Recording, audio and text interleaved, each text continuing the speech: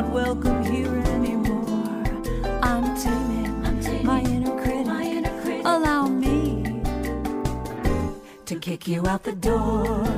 Hi, I'm Judy Ray, and welcome to Wild Woman Wisdom on Christmas Day. I'm going to once again affirm that I'm taming this inner critic of mine, and I'm happy to report she's a little quieter these days. Well, I admit I waffled over putting up a tree this year.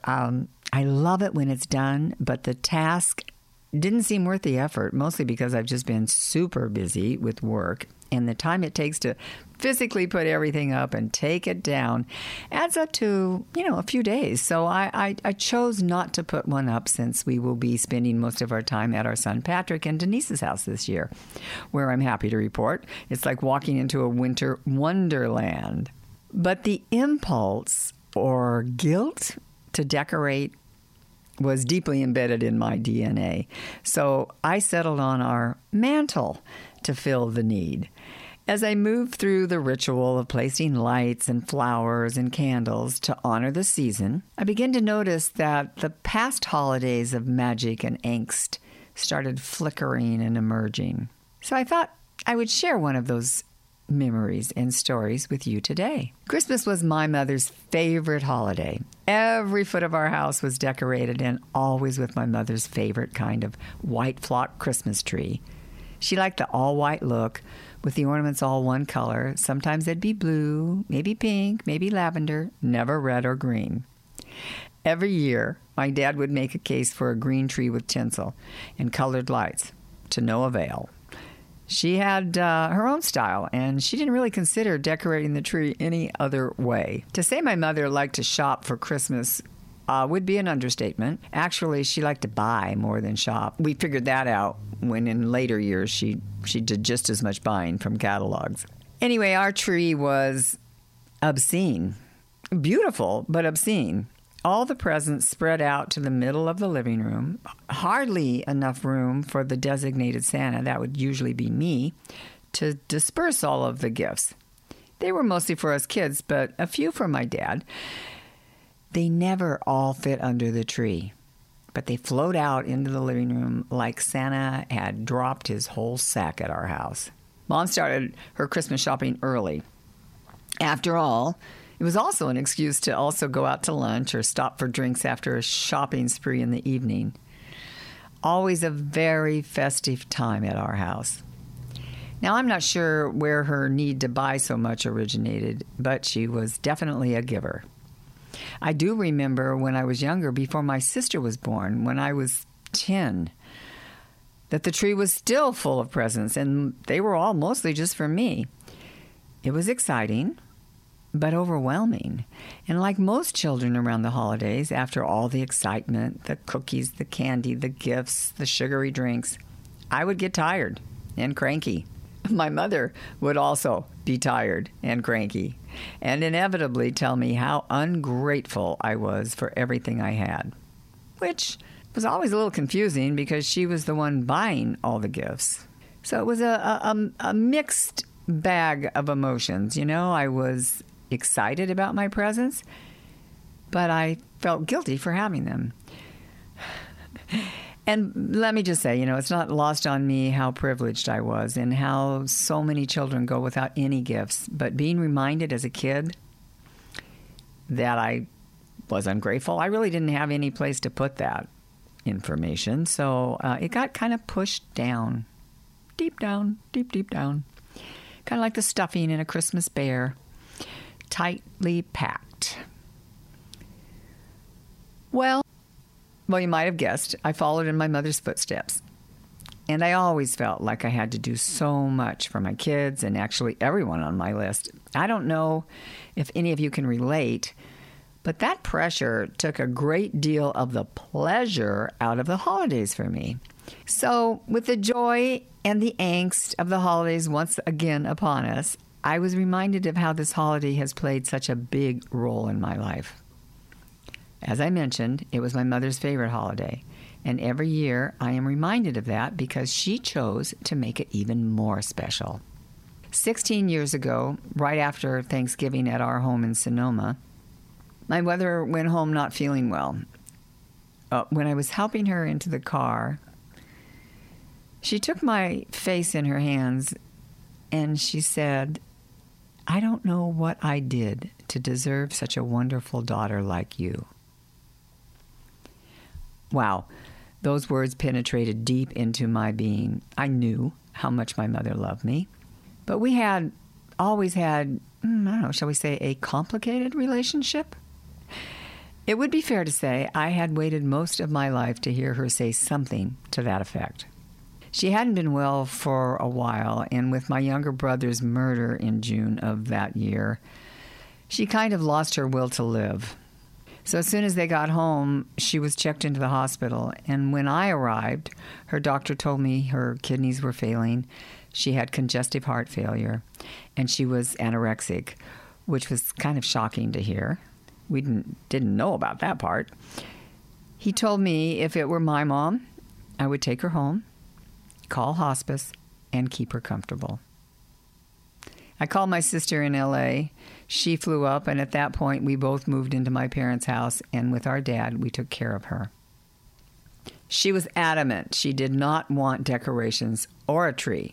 There would be no holiday cheer at her house this year, which meant no celebration for us either, since we weren't planning on leaving her. Now, we had all decided we were going to be spending the holidays in Sonoma, which is where we lived, and what Mom wanted. She loved it there, and she didn't want to be home this year with all the memories of my brother. But at this point, that was no longer an option. She was really just too weak. We had finally brought in a caregiver to be with her at night so Nancy and I could get some sleep. We had been sleeping on a mattress in the living room, on the floor next to her hospital bed, and tensions were high, to say the least. It was very stressful. And every day she got weaker, and she slept most of the time, until about 5 days before the 25th, when she rallied. She actually got up for the first time, other than to go to the bathroom, sat at the dining room table, and started making a list of gifts she wanted bought for people, giving orders and taking charge. It was like a little miracle. She had barely spoken 2 words in almost a month. About 4 days before Christmas, she proclaimed, "We're going to Sonoma. We're all going to Sonoma." So I headed home, bought a tree, decorated, and prepared for a family Christmas at our house. Mom and Dad arrived by limousine, a gift from our son Michael. The halls were decked, the tree was big, and there was always a fire burning in the fireplace. It was definitely, as the song goes, beginning to look a lot like you know what.